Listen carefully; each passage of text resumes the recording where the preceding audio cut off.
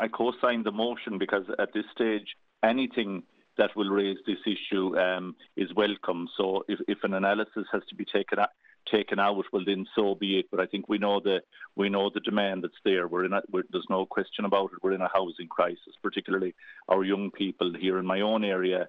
We're hemorrhaging young people abroad, particularly to Australia. Some of them might come back, some of them may not. And a lot of it is to do because they've given up hope on ever purchasing a house in this country, which is very unfortunate. And Pat, we heard Padráig MacCormaic in the council chamber saying that the homes that Clare County Council will be targeting for the households that Clare County Council will be targeting with the affordable housing scheme will be those in the 50 to 70,000 income bracket. Does that exclude people that would be just over the margin for social housing?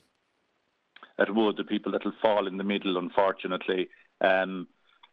There's certainly an issue. I suppose my main reason was because the Ennis and Shannon were looked at before, and there's developments taking place there. I really co-signed the motion to look at the rural areas as well. There are sites in service settlements that are maybe outside the scope of private developers hoping to sell on to the private market. But if the council, in conjunction with the department, could look at rural areas as well, and we'll look at the income limits then after that.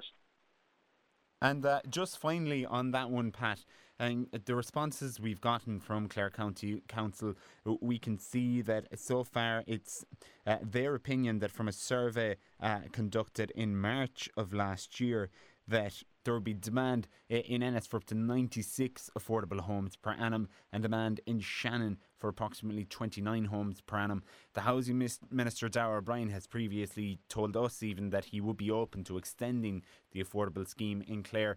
If we're looking at numbers like 90 and 26 for Ennis and Shannon respectively, what sort of a total would you be hoping to get into, particularly in your case, rural East Clare?